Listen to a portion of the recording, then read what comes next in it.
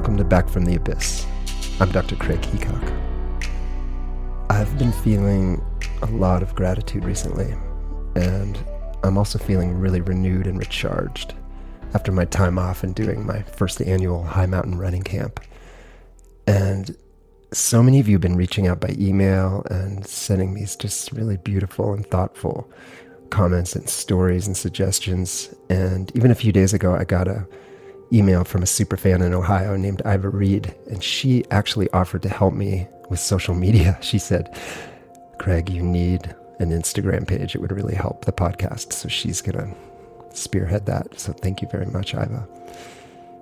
In addition to feeling just a lot better since my time off, I've just been so grateful for this most beautiful fall. This has got to be the most fantastic fall in Colorado in the last few years. And I've been feeling grateful for my patients and the storytellers and all of you for listening and being part of this community.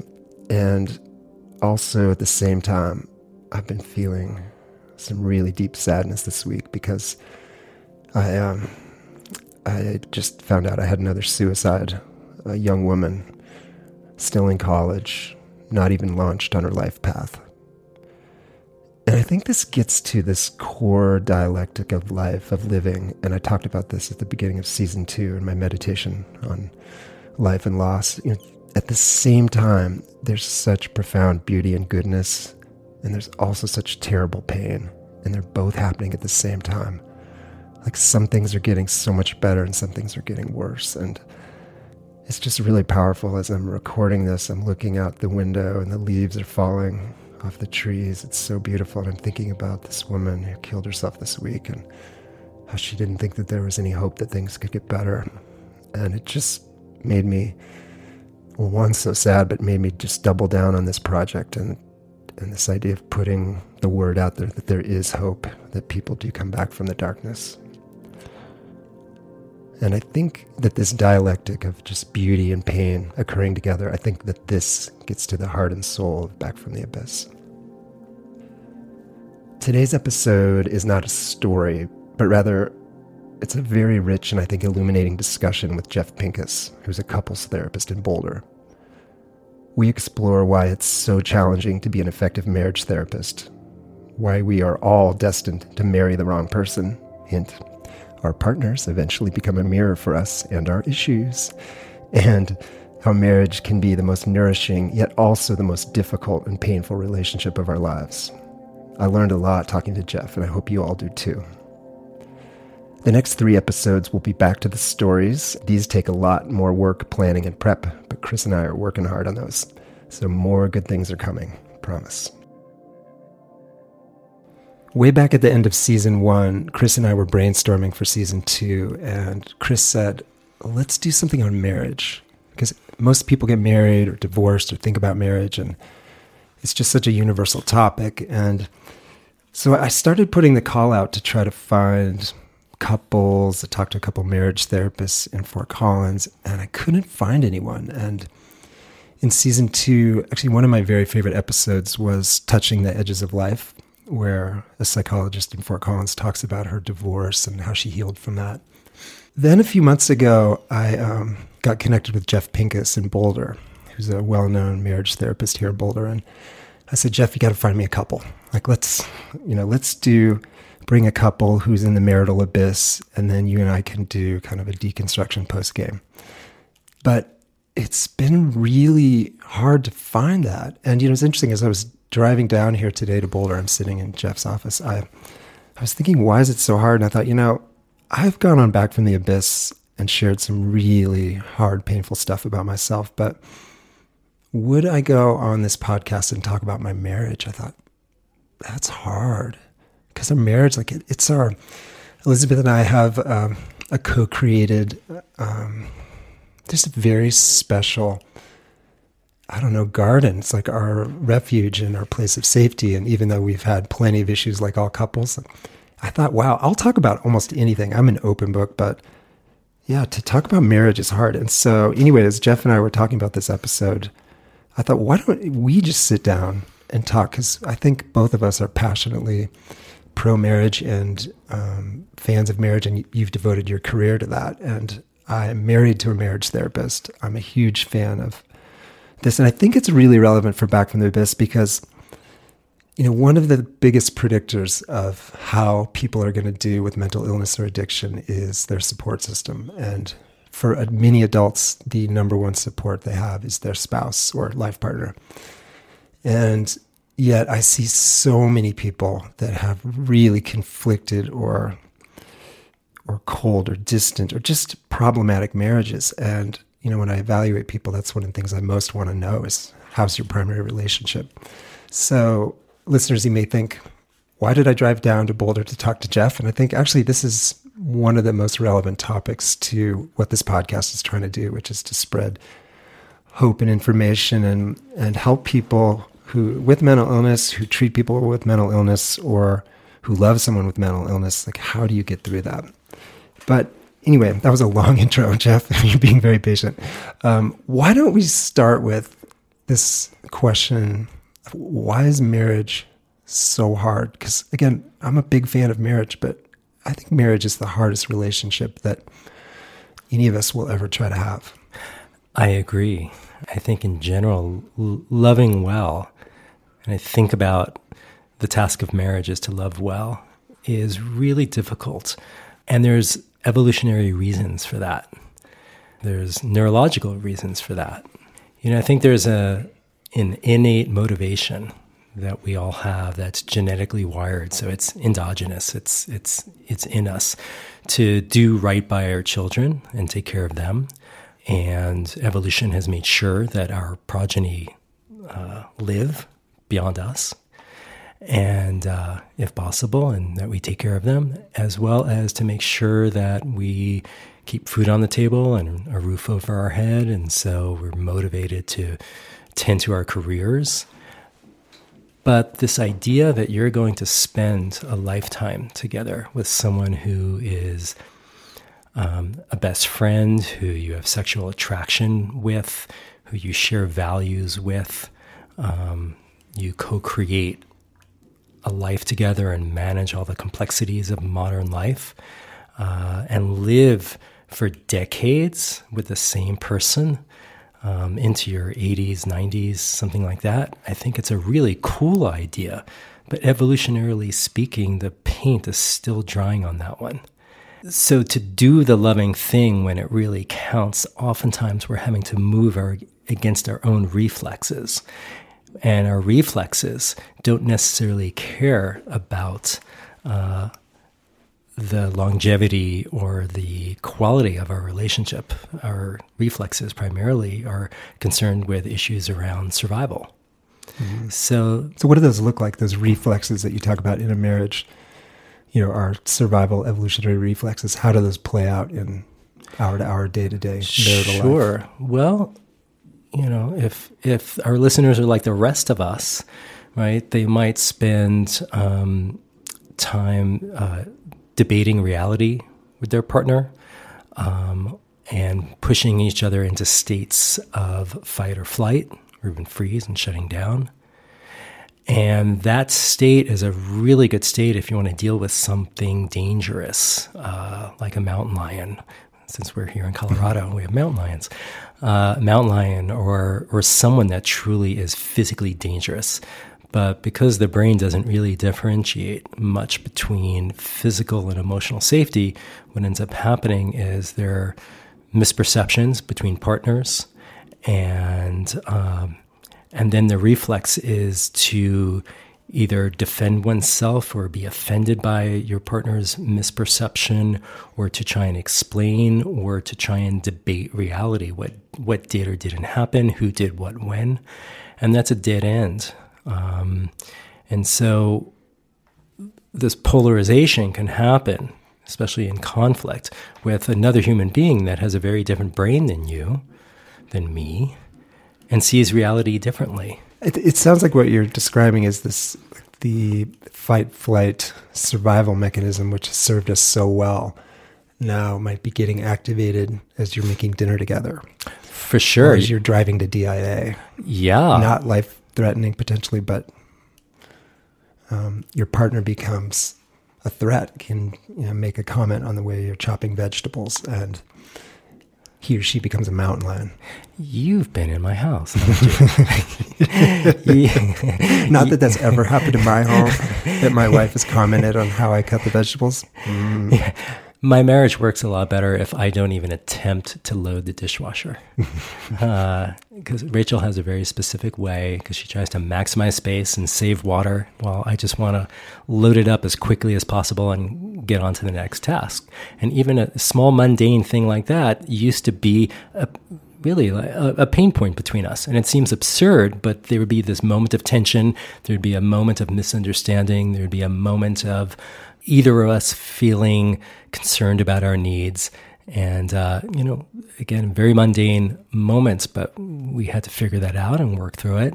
And that's not uncommon, because there's nothing more, I think, frustrating than another human being that sees reality differently from you, from us. It's interesting at first, and then it gets annoying, and then it gets frustrating, and then it gets painful. And it gets painful when that state of fight or flight is unregulated, and couples act on those reflexes of self-protection at the cost of relationship. Mm-hmm.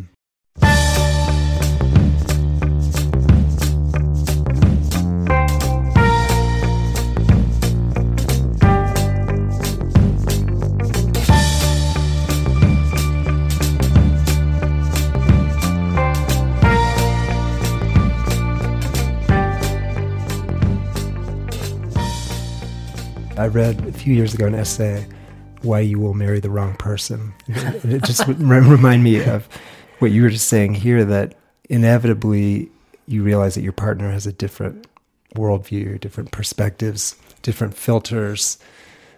Even if you are more or less aligned with the outer goals, drives, politics, morals, that you can't help but see that your partner seeing things often very differently. And that just seems like a recipe for problems. Exactly. And yet that can also be a pathway towards healing some of the biases that we come to relationship with, because we're all coming to relationship with a history, and we're all walking around with a memory-based perception system that's informing an emotion-driven behavioral system. And so none of us see reality directly, because it's all the models that we use, that our brain creates, that's based on previous learning and memory, and how our brain likes to predict the future. And so we all come with these histories of relationship and deep early learning about what we can and can't have, or what we can and can't do. And that shows up in our marriages. Yeah. I mean, it kind of makes it sound like, is marriage hopeless? I say that again as a big fan of marriage, because, it used to be for so long that marriage was a way to join families or wealth, or to enable security, or reduce the risk of drought. Of loss, of starvation. But now, as you pointed out, 2021, we expect our spouses to be our good friends and our companions and our sexual mates and our financial co-planners and possibly co-parents. And so many roles that and then, as you said, we come from different backgrounds with different beliefs and different filters, and we see the world differently. One could imagine that if you and I were describing, like, to aliens visiting the planet, this institution of marriage, that they would say, yeah, that seems like a doomed venture. Like, why would you want to do that? It's a good question. So, I think a lot of folks that I see were naive when they got married and they fell in love, and they didn't really get the amount of personal challenge that they would have to face, as far as really taking a deep look at themselves and who they picked, and really knowing how to operationalize that in a way that is going to work out well and feel good to both parties. A lot of people fall in love and they think, oh, this is my person. And that's I'm not knocking that state. That's a yummy state. And yet, at some point, you're really going to have to take a closer look at who are you and who did you pick. Mm-hmm. That's one of the slogans that my wife Rachel and I use clinically is, know yourself and know who you picked. And when I say know yourself, know how your past shows up in the present moment in your relationship, and know that about your partner so that you guys can be nudging each other back into reality as opposed to reliving perhaps some of the most painful moments of relationship, from the old country back when you were a child and you lacked agency and you were just a kid and you're subject to what the environment provides or doesn't provide. And, I'm not going all Freudian. A lot of what he said was bunk, but memory drives perception. And we're modeling the world and we're modeling relationship. And that model is based on early experience. There's no way around that. Mm-hmm.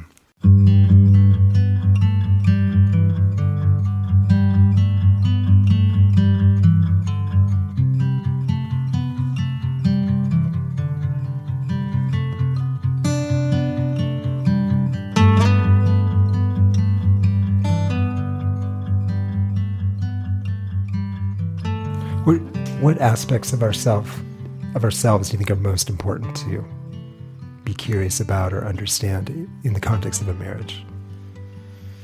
That's a good question. I think knowing what our fears are and what our longings are. Right? I think we all come to the table with deep drives that are organized around fear, around what we imagine we can't have, and what's painful for us, and what it is that we long for, as well as knowing what our strategies are. Like, what are our behavioral strategies that we use to manage difficult emotional experience? Mm-hmm. I know when I'm angry, or if I'm hurt or scared, I could get fast and I want to debate, and that doesn't really help create more love when love is needed. Mm-hmm. So, I had to learn, I'm wondering to disclose this or not, but I never knew that I could be an asshole. Really. And even though I'm from New York, my dad was from the Bronx and my mother's from Brooklyn, so there might be a genetic component to it. But most people like me think I'm affable and easy to get along with. But if you're married to me, I had to take a closer look at, I can do this thing and I can come off as being an asshole, and that hurts my wife. Mm-hmm. And at first I wanted to debate that and defend myself and, challenge her perception. And then I started to notice my tone of voice sometimes, or certain things that I would say. And my intention wasn't to be an asshole, but I started to be able to see, hey, was that thing I just did or said, was that kind of asshole-ish? And she would nod her head. I was like, okay, I think I'm getting it. So hopefully my marriage has made me a little bit less asshole-ish. Mm-hmm. I think that's true of me too. You should take a poll. Listeners, have you become less asshole-ish in your marriage? And I think that might correlate with better marriage. Mm-hmm. People that would say, no, I've not become less asshole-ish.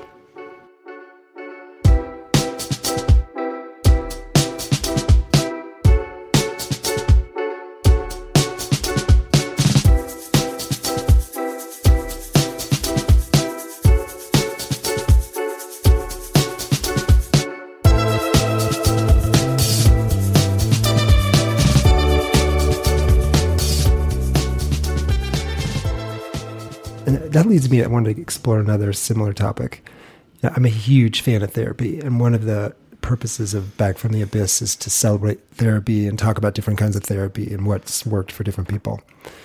And while I think play therapy and trauma therapy and EMDR and somatic therapy and psychedelic therapy and cognitive behavioral therapy. I think those are all challenging, interesting, extremely deep forms of healing.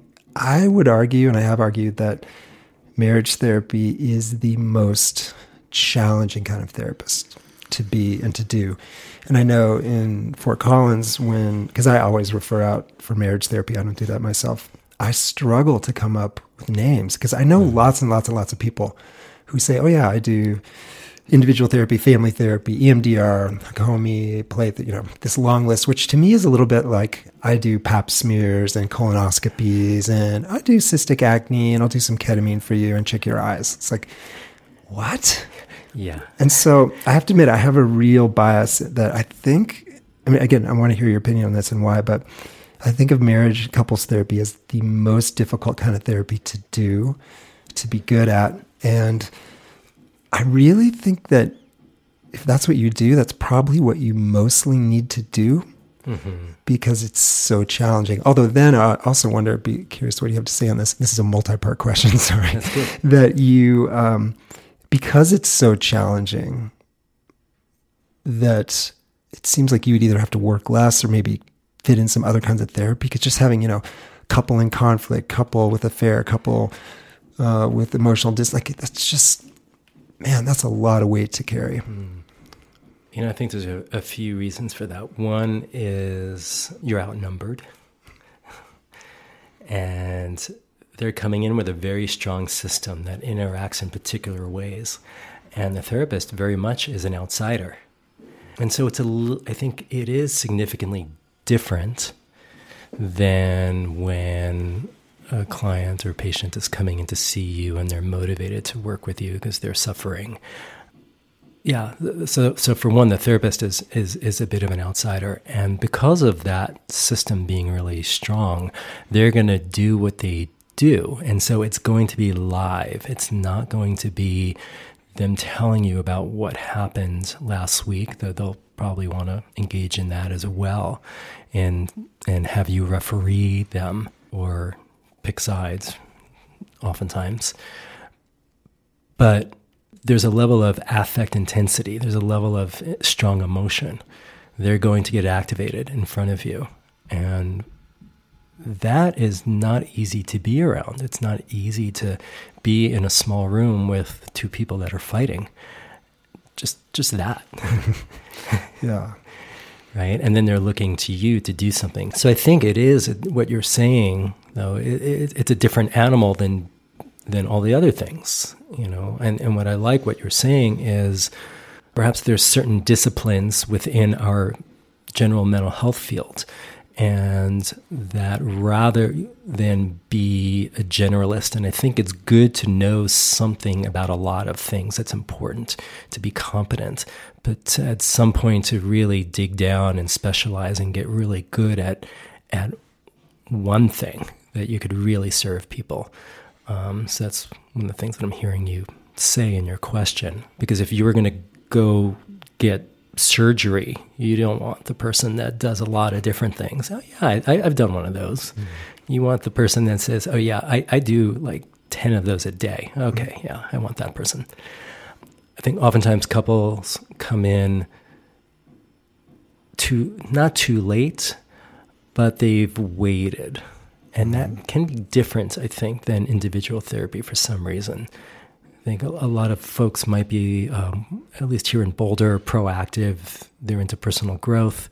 And I get a lot of that in my therapy practice, too. I'm fortunate. But oftentimes people wait until there's a real problem and that problem doesn't seem to be solvable. And they've waited a while to address it. And so they can come in feeling hopeless or helpless, and they're looking for the therapist to do something. And so couple therapy also does necessitate the therapist knows what to do and helps the couple do something, because it can't just be nodding her head, being, sort of that Rogerian empathic stance, beautiful as that is, that's not gonna be strong enough to move the system and to change the system. They're gonna need to know with specificity what tasks they can do, and you're gonna have to help them do it live in the office to see what happens. It can't just be a nice suggestion, have a date night or something like that, and I'll see you next week and let's tell me how it goes. You actually we have to work in the states that are problematic and work through those states to resolution so that we can actually understand them better and that the couple can learn what to do when that state arises. And when I'm talking about that state, that emotional state of fear or anger or frustration or disappointment. Mm-hmm. Yeah, my sense too is that people often go to individual therapy when there's mild to moderate turbulence, and that people come to marriage therapy, couples therapy, when the plane's burrowing just almost to hit the ground. Because it's hard enough to get oneself to therapy, but to get your first to ask your partner to coordinate it. I know my wife's talked about that. The couples who reach out to her are almost always in much more distress than the individuals, and she feels, and much like you said, like you have to start making changes in vivo right away, because the couple's very likely plunging down quickly. Like it's like an urgent care ER form of therapy. Like we don't have 6 months just like, let's get to know each other and let me hear about your elementary school and how your soccer coach was. It's like, no, like things are bad now. And again, I'm guessing you might see this too. A lot of couples I try to get to go to therapy, they're like, it can't, where it's too late. It's where it's too broken. It's too, and so that puts even more pressure on me to think, okay, who's a really good marriage therapist? Because they need someone who can very quickly identify what's going on, act on it, and start to give them some hope. Right. And not just like, oh, I've been heard or validated or seen, but no, I actually have this therapist who is moving us towards concrete action. Mm-hmm. And it even happened in the session. Mm-hmm. Yeah, I think that is common. They come and they've given up hope, and they don't realize that hopelessness and helplessness, again, those experiences, those too harken back to another time when they lacked agency in relationship. And as adults, we can learn new things, and we can influence the marital system. If you're married or if you're in a relationship, there's a lot that you can do that will have a profound impact on your relationship and move the needle forward.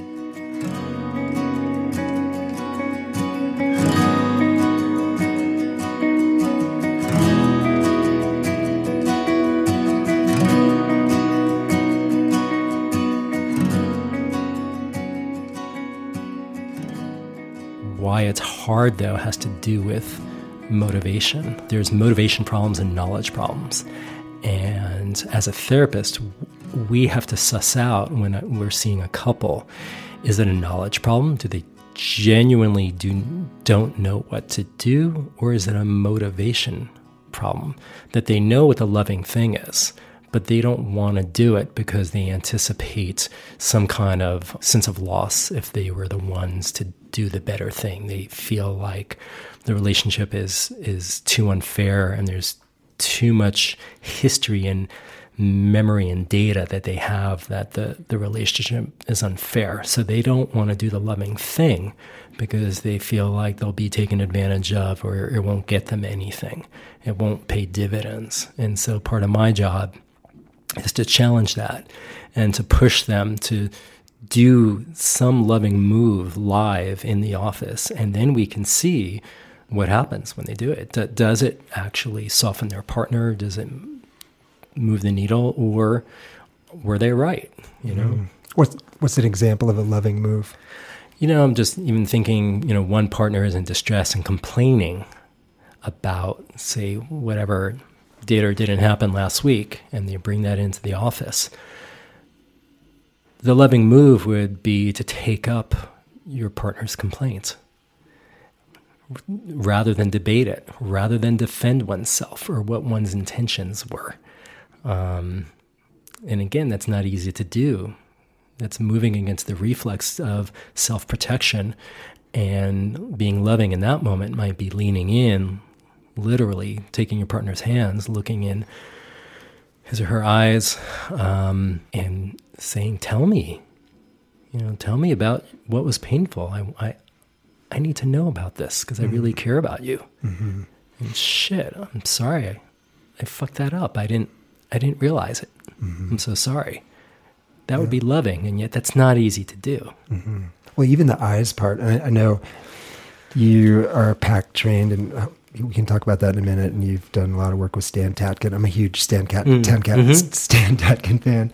Yeah. My wife and I did a weekend workshop with him with a bunch of other couples. Mm-hmm. And I remember thinking like, oh yeah, marriage is good, and maybe I'll learn some things that are helpful for work. And by the end of the weekend, I thought, oh my gosh, I learned so much that's helpful for us. And so the eye thing reminded me, my takeaways from that weekend, and actually Stan and his wife were teaching it. And basically it involved, as he and his wife giving some sort of brief lessons, then having couples come up and reenact things and reenact their most recent fight. And, But anyway, one of the things we practiced a lot was eye to eye, face to face. And, as he talked about, so much of the shit that happens in marriage is in the car, on the highway, is in bed, looking at the screens, cooking dinner, stirring the spaghetti, but not face to face. And so he challenged all of us to make sure that if you're talking about anything with any heat, any valence, that it's face to face, eye to eye.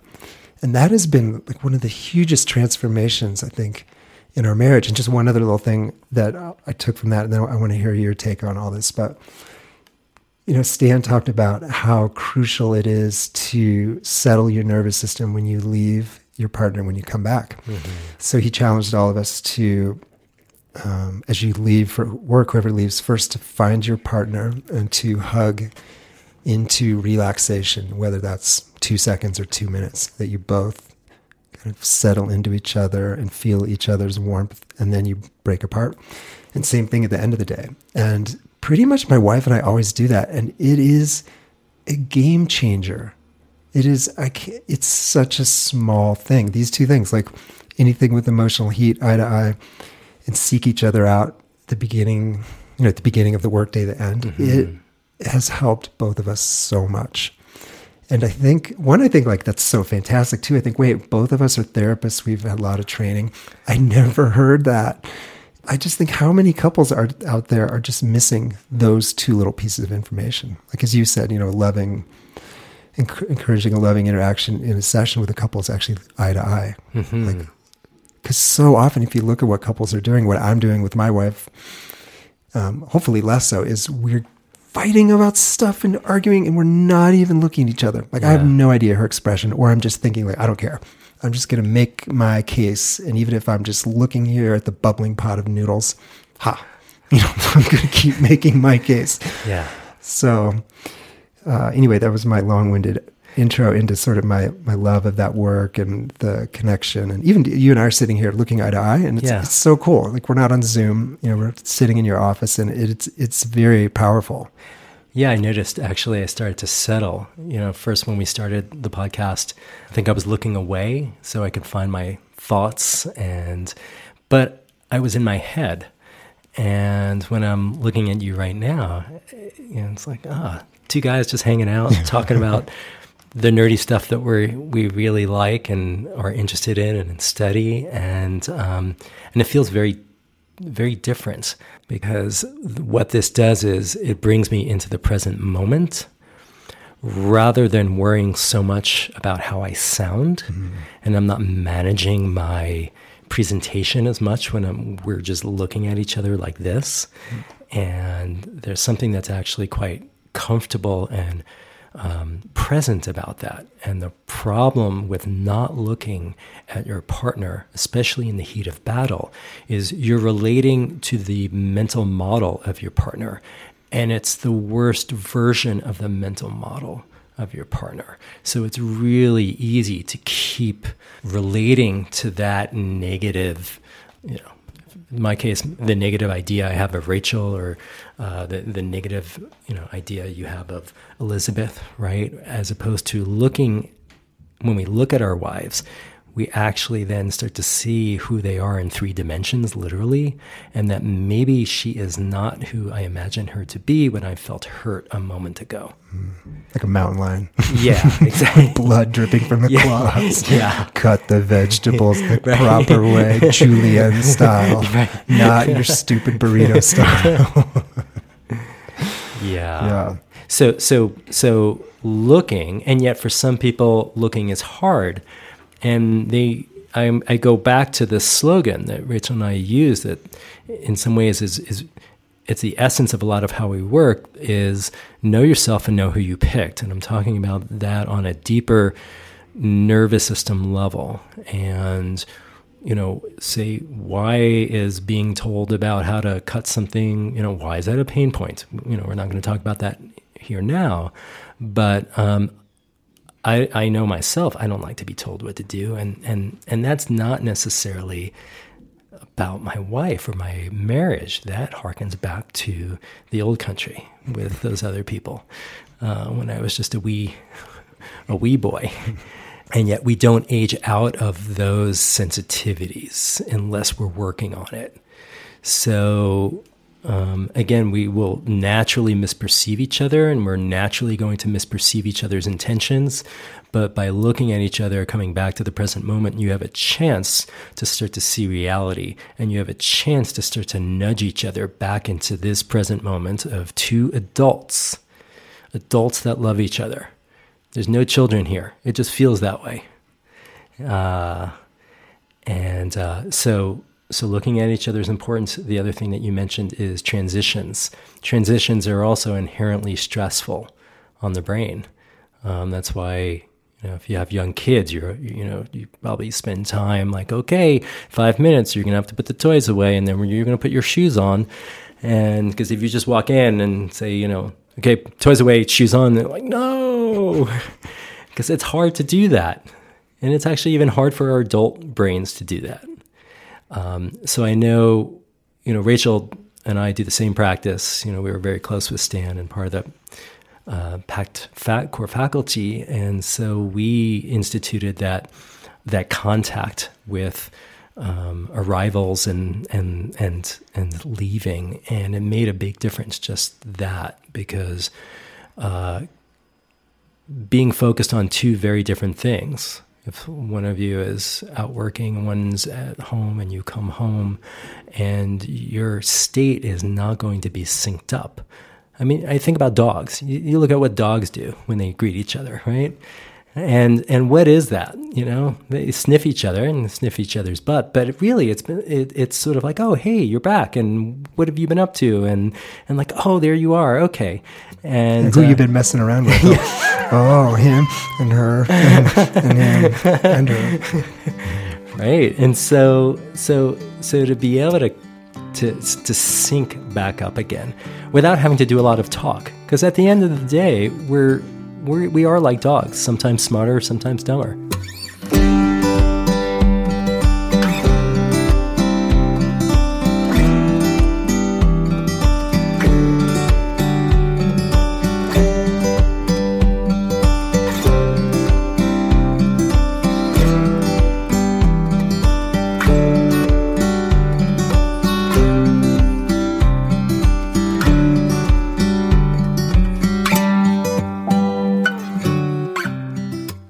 How do you think about goals? A couple different episodes on the podcast, I've talked about how, as an early psychiatrist therapist, I would meet people and I would have my whole list of goals. I'm like, okay, here's what you need to do. Here's what you need to work on. Here's clearly all the problems. And, over the years, I just realized more and more, wake up, that it's really about my patients' goals. A lot of my patients, I have goals for them that sometimes I make explicit, like I wish you could stop using IV drugs or smoking meth, but I know that's not your goal right now, but I will continue to just bring it up every once in a while. But in general, I try to recognize that people come with their goals, and we need to at least start with those. But I'm wondering, like with couples therapy, again, now there's 3 people. So there's you and the way you view couples and the way marriages heal and your understanding of neurobiology and eye-to-eye contact and loving gestures and safety. And then you have 2 other people who very likely have very different goals. And so I'm wondering how you think about goals as they evolve through the therapy, because I think you have a philosophical understanding, kind of a treatment structure of how you think about couples go badly and how they go well. And then you've got these 2 other people in the room who may be there for unknowable reasons. Usually what they know is they're in pain and they want to be out of pain. And so I do have to take on that goal. I can't immediately start talking about, developmental tasks. In fact, I don't ever talk about, I would never use that term with my couples, even though I think that way. Again, because I think about how the brain works and modeling and, again, the whole memory-based anticipation thing. But I don't really even talk that way much to couples. I want to know what kind of pain they're having and where they want to get to, and to give them some moves that will start to make progress in getting them out of pain and getting them more of what it is they want. What they don't realize, the moves that they're using to get their needs met clearly aren't working. So I have to prove that to them. I can't just say it to them, because that's pedantic, or I'm not coming from some moralistic place of you should. They're adults. They can do whatever they want. But something does happen with, instinct or reflex run amok, and there are consequences for that.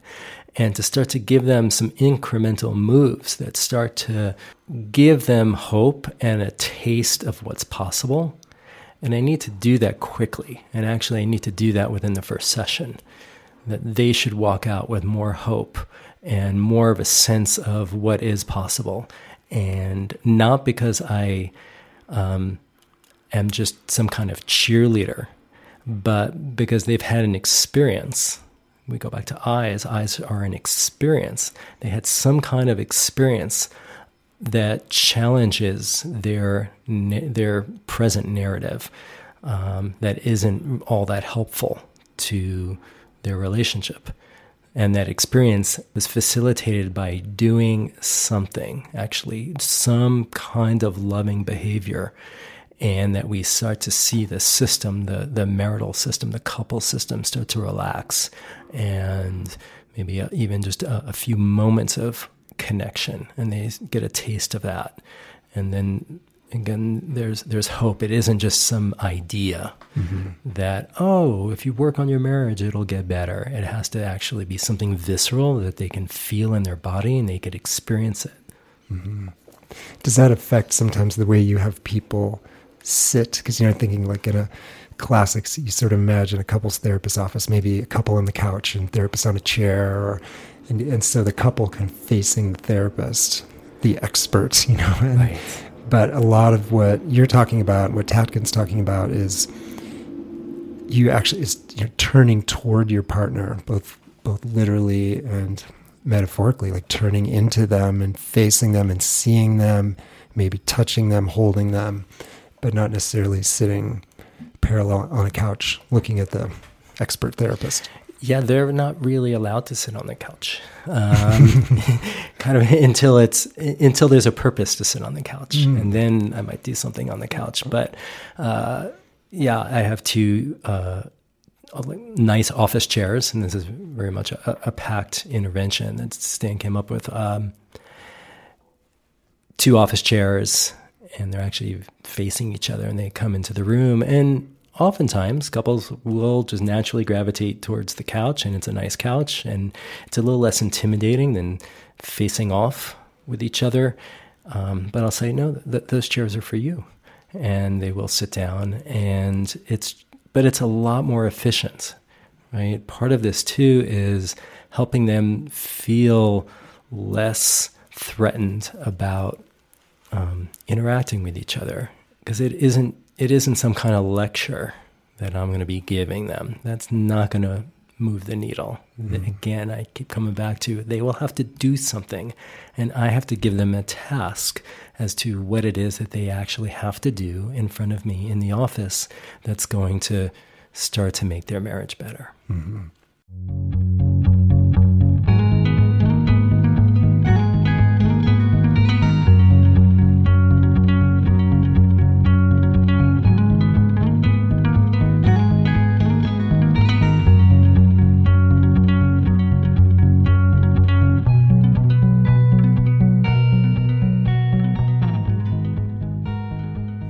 How do couples heal? Like, if I know this is a broad question, and there's so many couples with so many different trajectories, but I'm guessing, because I see this in my work, like there's a way that people heal. Like there's some general things I look for.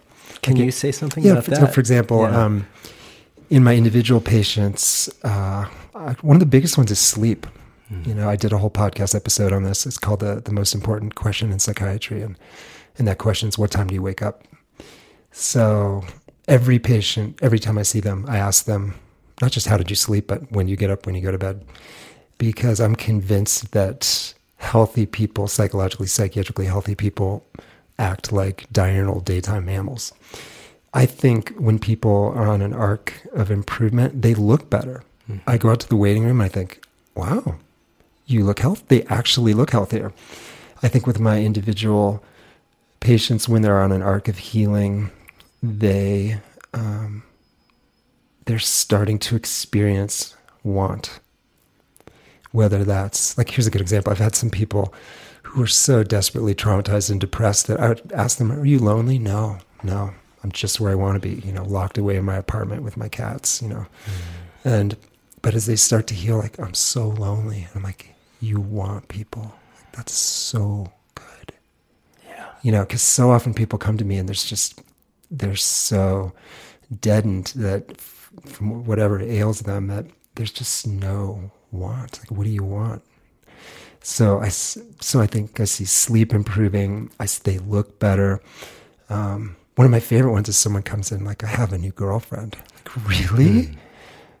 Or I called my dad. I hadn't talked to him in a long time. But people reaching out to reconnect. So those are some of the markers. I think, again, this is true, I think, with addiction or bipolar disorder or panic or trauma or meth, that there are these features of healthy humans that are universal.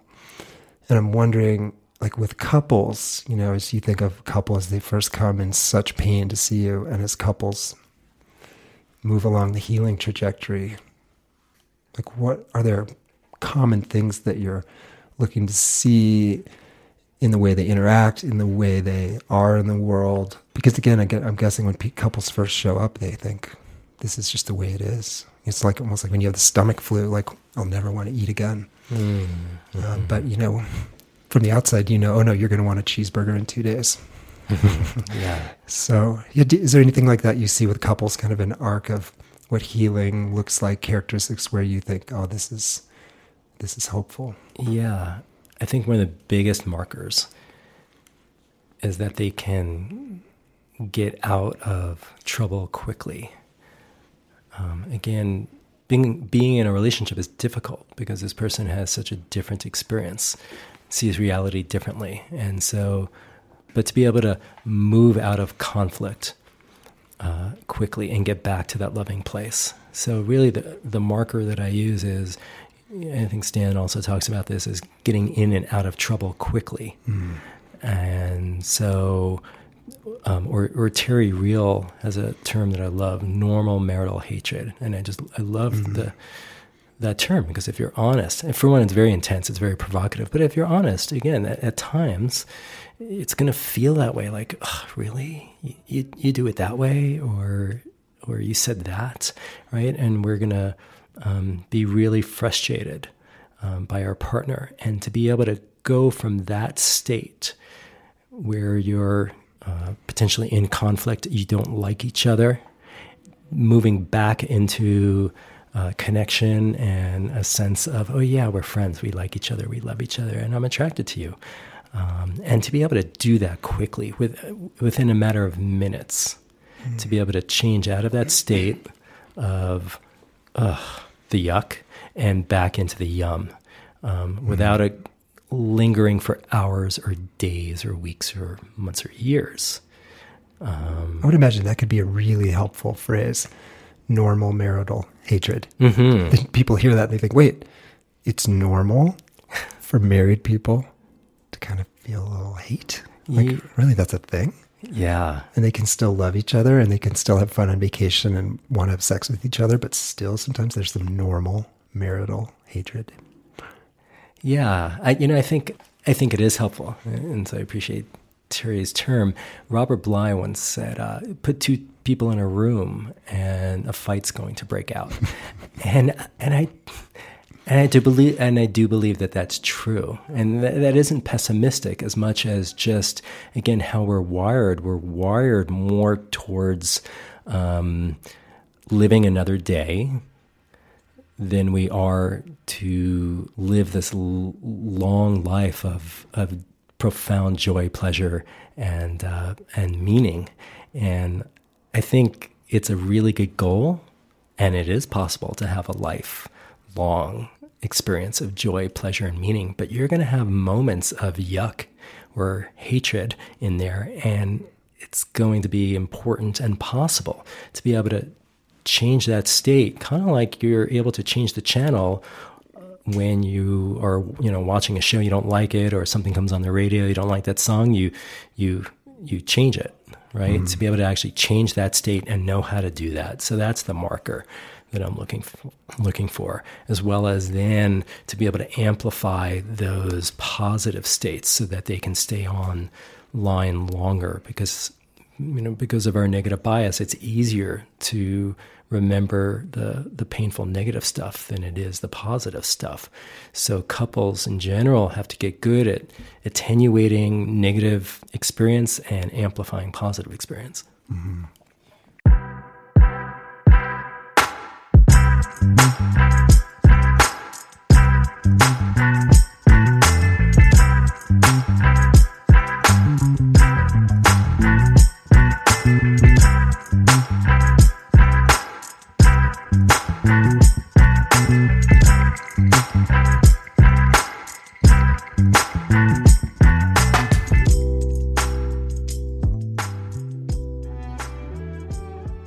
What would you say are the main prognostic factors when a couple comes to sit in your office, not on the couch?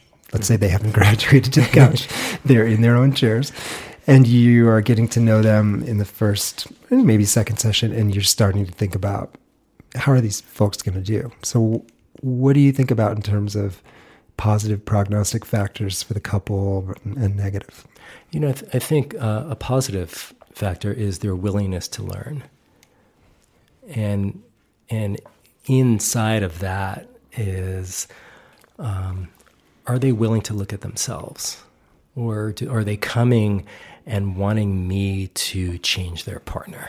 And immediately they want me to take their partner to task for their bad behavior, or for being frustrating to them or hurtful to them, or for them, for the fact that they're not getting their needs met. That doesn't bode so well, because at some point they're going to have to look at themselves, because that's where the leverage is. The leverage, I can't change their partner for them. It doesn't work that way.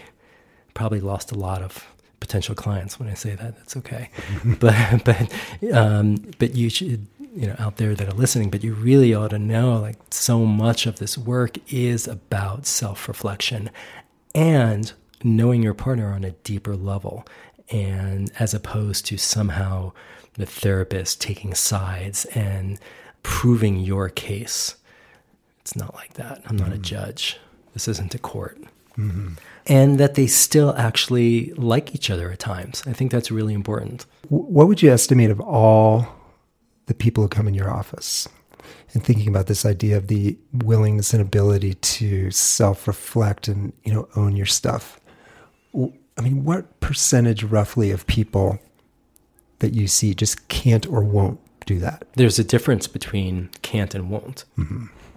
Let's deal with the won't first. The won't, probably a lot of folks come into the first session like that. I would say the majority of folks, maybe even, maybe it's 60% of couples that come in, they really believe that if only my partner would or wouldn't, and fill in the blank, I'd have a great relationship. And I have to dispel that somehow. But the majority probably do come in like that because we don't see ourselves. I mean, I think all of us have blind. Again, I didn't know I was an asshole until I got married. Didn't know that I had unresolved baggage. Before I met my wife, I had done years of therapy. I had a lot of other relationships, tons of meditation. And not that I was enlightened, but I had this idea of myself that I was a fairly equanimous person because nobody was pushing my buttons until I fell in love with the person that I was going to spend the rest of my life with. And that revealed all that was unresolved inside of me. And that was a painful process.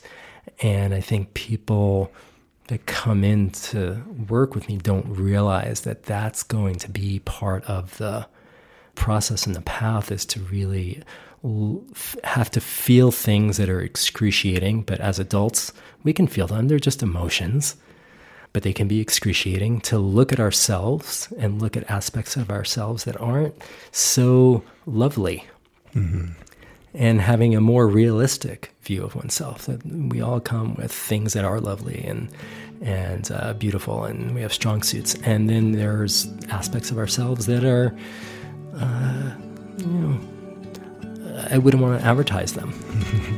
Yeah.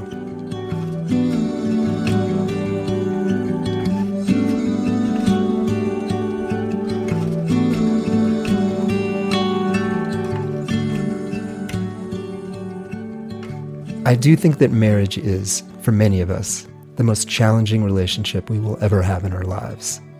And I think it can also be a source of profound support and comfort, a font of joy and of meaning, and also lifelong personal growth. We change through relationship. We grow through challenge and adversity. Marriage gives us the opportunity to know ourselves more deeply, so that we might better understand our own reactions and thus love our partners better. We'll be back in 2 weeks. Thanks for listening.